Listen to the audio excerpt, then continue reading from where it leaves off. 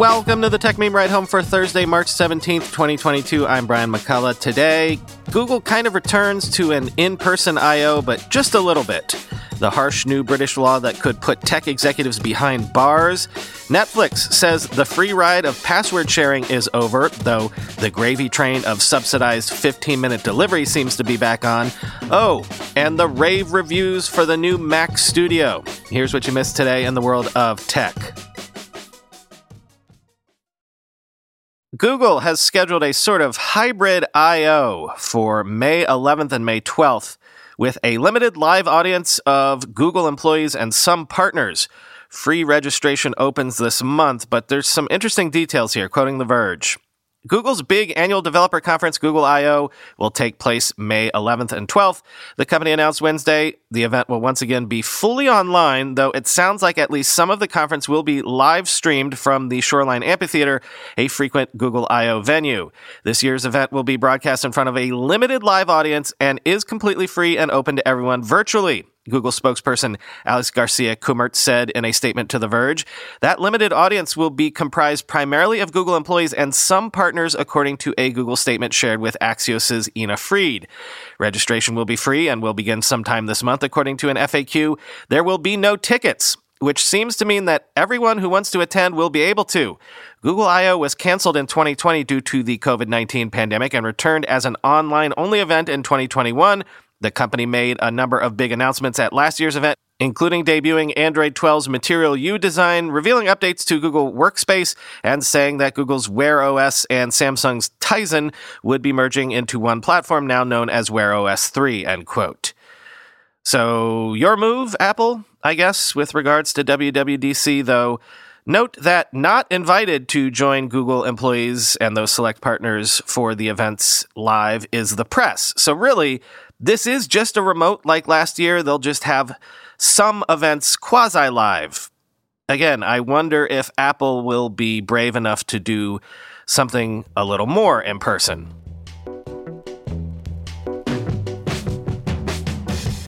Technology executives could face criminal prosecution or even jail time if they don't abide by a new UK law that might take effect soon. Quoting the information. Executives from Facebook parent Meta Platforms, TikTok, and other big tech companies would face the prospect of jail time under sweeping new legislation proposed by the UK government that aims to curb illegal and harmful internet content. Under the online safety bill to be introduced on Thursday, tech executives may face criminal prosecution if they fail to comply with decisions made by the regulator in charge of enforcing the law. That penalty would kick in 2 months after the legislation, if passed, comes into effect, according to a briefing of the plan seen by the information. That's a more aggressive timeline than the 2 years mapped out in draft proposals last year. The provision to include liability for senior managers, not just companies, has been dubbed the Nick Clegg Law in Downing Street and among UK lobbyists in reference to Meta Platforms' president of global affairs. Two people familiar with the matter said, executives will be found criminally liable if they destroy evidence, give false information to the regulator, or obstruct officials from entering company offices, the briefing said. Companies, including Meta, along with civil society groups, have been lobbying against the bill, concerned that it would put onerous burdens on tech firms and curtail free speech. But the government's move to narrow the window for compliance will effectively start a timer for the industry. The UK government hopes to pass the law by the end of the year or by early 2023, according to a person familiar with the matter. For several years, the UK government has been drafting the online safety bill, arguing that radical changes to regulation were needed to keep children and teenagers safe on the internet. The proposed legislation would impose fines on companies of up to 10% of their global revenue if they fail to remove illegal content such as child sex abuse material. The bill would also require platforms to protect younger users from harmful content. The government's briefing flagged content that was linked to self-harm, harassment, and eating disorders. The proposals would effectively roll back long-standing liability protections for tech companies, commonly known as the Safe Harbor Principle, created by Europe's e-commerce directive. The protections are akin to those under Section 230 of the Communications Decency Act in the U.S., which largely shields internet companies from liability for content posted by users. Some legislators in the UK want companies to be held legally accountable for all content that appears on their platforms, even encrypted messages. While some of the tougher parts of the legislation appear controversial in tech circles, the Boris Johnson-led government is confident the public largely supports the bill, particularly the measures aimed at protecting children, according to a person familiar with the matter. The bill was crafted against the backdrop of individual stories about children and teenagers affected by self-harm and eating disorder posts on TikTok and Instagram, incidents that regularly made the front pages of the country's news media. Recent polling on parts of the legislation shows a majority of respondents favor the online safety bill. Due to Johnson's Conservative Party commanding a majority of seats in the House of Commons, it is expected to pass, end quote.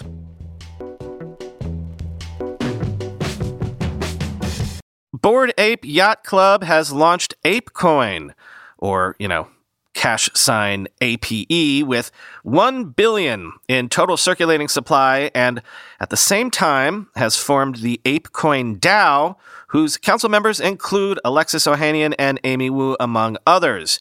Quoting TechCrunch, even among the fastest-growing crypto startups, Yuga Labs has had a particularly explosive year. The startup is behind the NFT project Bored Apes Yacht Club, which only launched in April of last year, but has quickly grown to become the most valuable NFT project by market cap. The price of admission to purchase the cheapest of the 10,000 images currently sits at around $240,000 worth of Ethereum cryptocurrency. As the startup reportedly looks to bank funding at a $5 billion valuation, a spokesperson for the company declined to comment on that figure.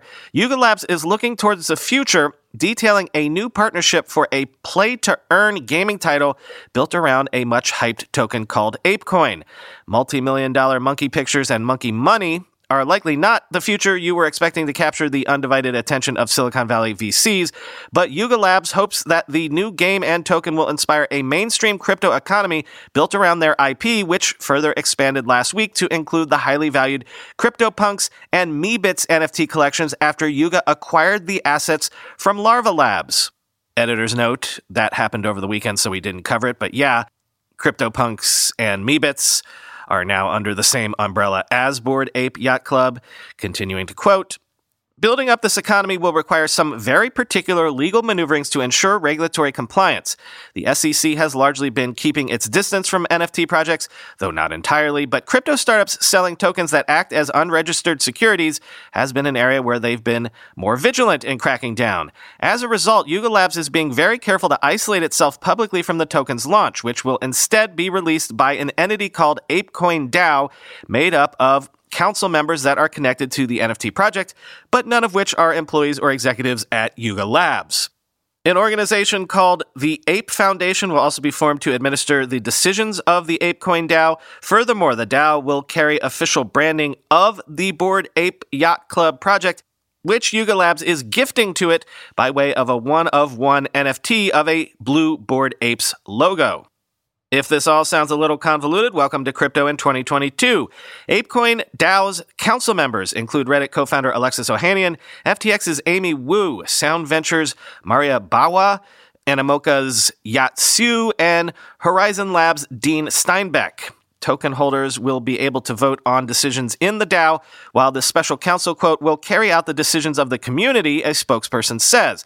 Though Yuga won't officially be launching the Ethereum-based token, the startup and the Bored Ape Yacht Club project founders will be the owners of nearly a quarter of the total token supply, while owners of Bored Apes and Mutant Apes NFTs will collectively receive 15% of total token allocation. A spokesperson for Yuga Labs notes that they expect the Ape token to begin trading soon on major exchanges including Coinbase, FTX, eToro, Kraken, OKX, Gemini, FTX, Binance, and Binance US. The startup did not make any executives available for interview and declined to offer further details on the relationship between the ApeCoin DAO and Yuga Labs, end quote.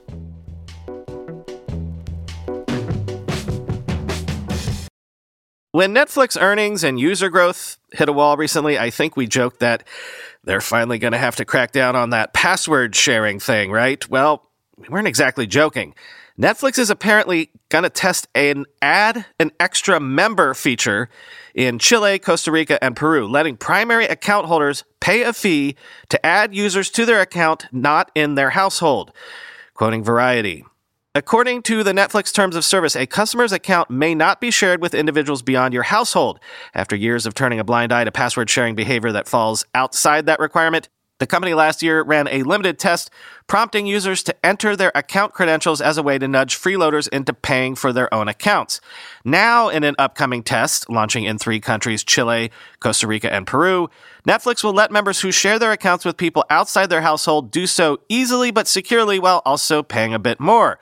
According to Cheng-Yi Long, Director of Product Innovation at Netflix, the new options will roll out in the next few weeks in the 3 countries and may or may not expand beyond those markets. With the Add an Extra Member feature, members with Netflix's standard and premium plans will be able to add subsidiary accounts for up to 2 people they don't live with, each with their own profile, personalized recommendations, login, and password for less than the cost of a separate Netflix plan, end quote.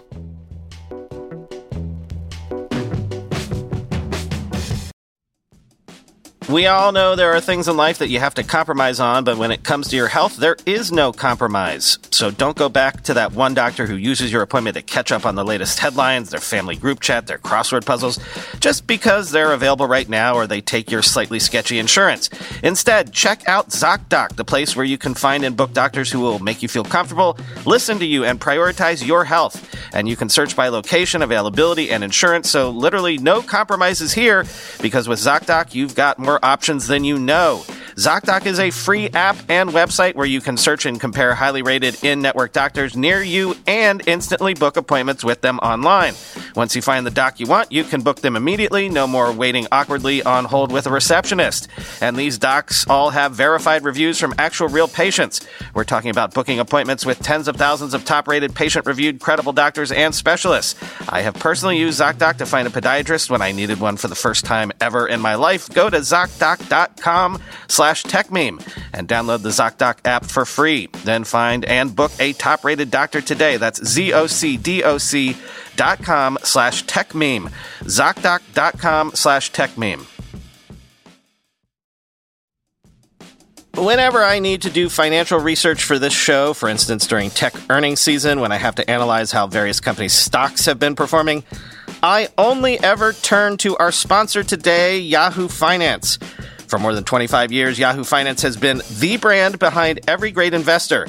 Whether you're a seasoned investor or are looking for that extra guidance, Yahoo Finance gives you all the tools and data you need in one place. They are the #1 finance destination, producing a holistic look at the financial news cycle, including breaking news, original editorial perspectives, analyst ratings, independent research, customizable charts, and so much more. Securely link your brokerage accounts for a unified view of your wealth, including 401k and other investments. A comprehensive perspective is what sets apart great investors, and it's how Yahoo Finance ensures you have the insights to look at your wealth in its entirety. With a community of over 90 million users each month, their real strength is helping you on your way to financial success.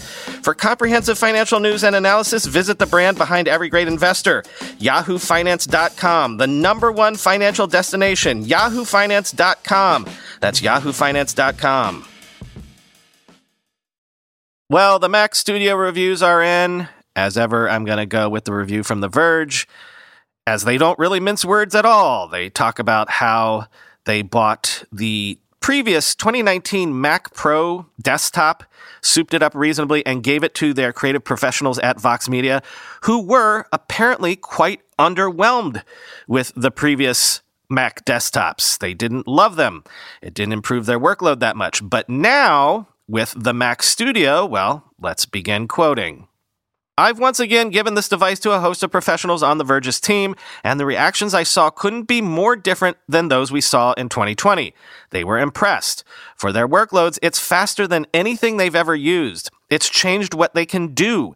So I'm relieved that I can finally write in a review, the Mac Studio is the computer professional Mac users have been waiting for. There are actually ports on the front, including an SD card slot, which is a huge benefit for creative professionals. I was not prepared for how happy these accessible ports would make me. Every time I could plug something in without having to get up and duck behind my machine, it just made my day a little better. There are also 2 USB-A ports in the back, which I'm very happy to see that Apple didn't eliminate like it did on the 2021 iMac. These, in addition to being convenient for people like me who refuse to give up their USB-A mice and such, are another big bonus for professionals who use flash drives to transfer software and assets between clients. There are also 4 Thunderbolt 4 ports and an HDMI port on the back, and yes, you can run 5 displays out of a single Mac Studio at the same time if you want. This is all well and good, but the big news about the Mac Studio is what's on the inside, end quote. The review then gives anecdotal stories from various professionals at The Verge about how various creative production folks used their review unit. For example, their unit with the M1 Ultra allowed their illustrator to use features in Photoshop that he says he's never been able to use before. Quote, "And that's ultimately my biggest takeaway from this testing process. I've reviewed a whole bunch of computers in my career that are aimed at this exact market. I often get a workstation that seems like it can keep up with various creative workflows. I've never reviewed one that seemed like it could change the sorts of things creators can make.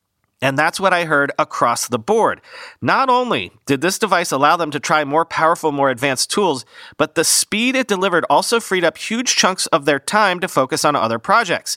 The M1 Ultra really is about twice as powerful in some benchmarks as an M1 Max. On the multi-core benchmarks in Cinebench and Geekbench, the M1 Ultra was consistently getting double the scores of the M1 Max. This did not translate to doubled scores in real-world tasks, such as the Puget benchmarks, gaming, and Python benchmarks that we ran to simulate scientific workloads.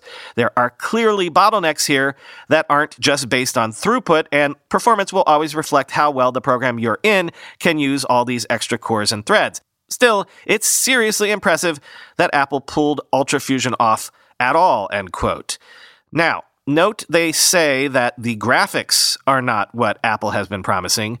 They compared the M1 Ultra to NVIDIA's RTX 3090 and say the NVIDIA absolutely destroyed the Apple chip. It wasn't close. The Ultra was way, way behind, so don't choose this if you're wanting to do serious gaming, I guess. But then, if you're a serious gamer, why are you on a Mac to begin with? From the conclusion, quote, "If you are considering buying the Mac Studio, you have a big decision to make. The Ultra or the Max?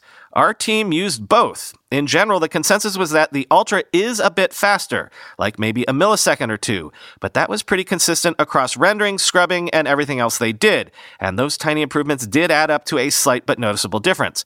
On the other hand, everyone emphasized the Max is still very fast, and also faster than any of the devices they commonly use.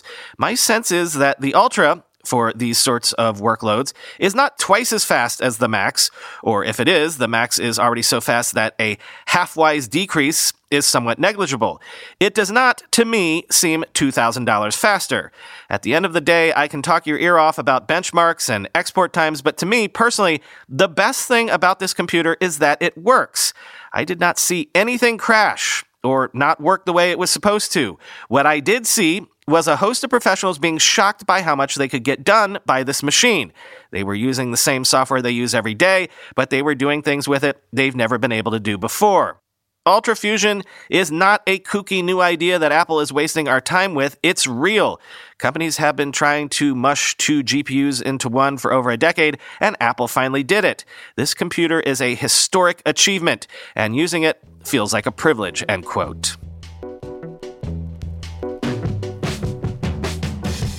Finally today, grocery delivery app Getir has raised a $768 million Series E at $11.8 billion valuation led by Mubadala, with Sequoia Capital and Tiger Global participating, which you may or may not find notable considering all the heat that's been around instant delivery apps of late. But keep in mind, there's going to be some hella crazy consolidation in the space. In fact, there already has been, quoting CBS New York. Fridge No More, a startup that offered fast delivery with no fee regardless of size order, told employees this week that it was shutting down after a deal with a potential buyer fell through. The closure was the second in the span of a week by an ultra-fast delivery service in New York City after failing to secure a deal or financing, leaving hundreds unemployed. After the pandemic made on-demand delivery startups a lifeline for many Americans, the New York City landscape became crowded with startups offering ultra-fast deliveries. Fridge No More launched in October 2020, followed by competitors Joker, Gorillas, and Bike, which came in September 2021. A month later, Philadelphia-based GoPuff entered the city, followed by Istanbul-based Getir in December. Their fight for consumers brought rich discounts and splashy marketing, but the long-term potential of the business model remains unclear.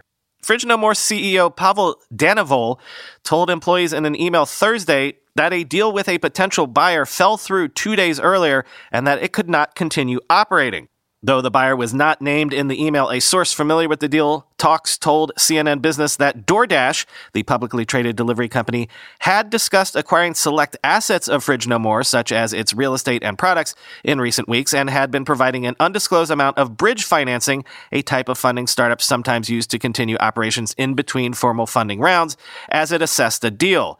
Bike, which touted 15-minute grocery deliveries in New York City and Chicago with no minimum order or fees, confirmed to CNN Business that its 870 employees were laid off on Friday. The news comes days after the New York Post reported the startup had furloughed the vast majority of its employees as well as its CEO due to challenges over Russia sanctions.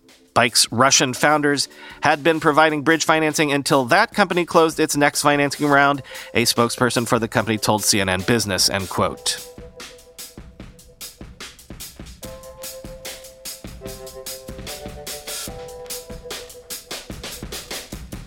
Update on my experience with these 15-minute delivery apps.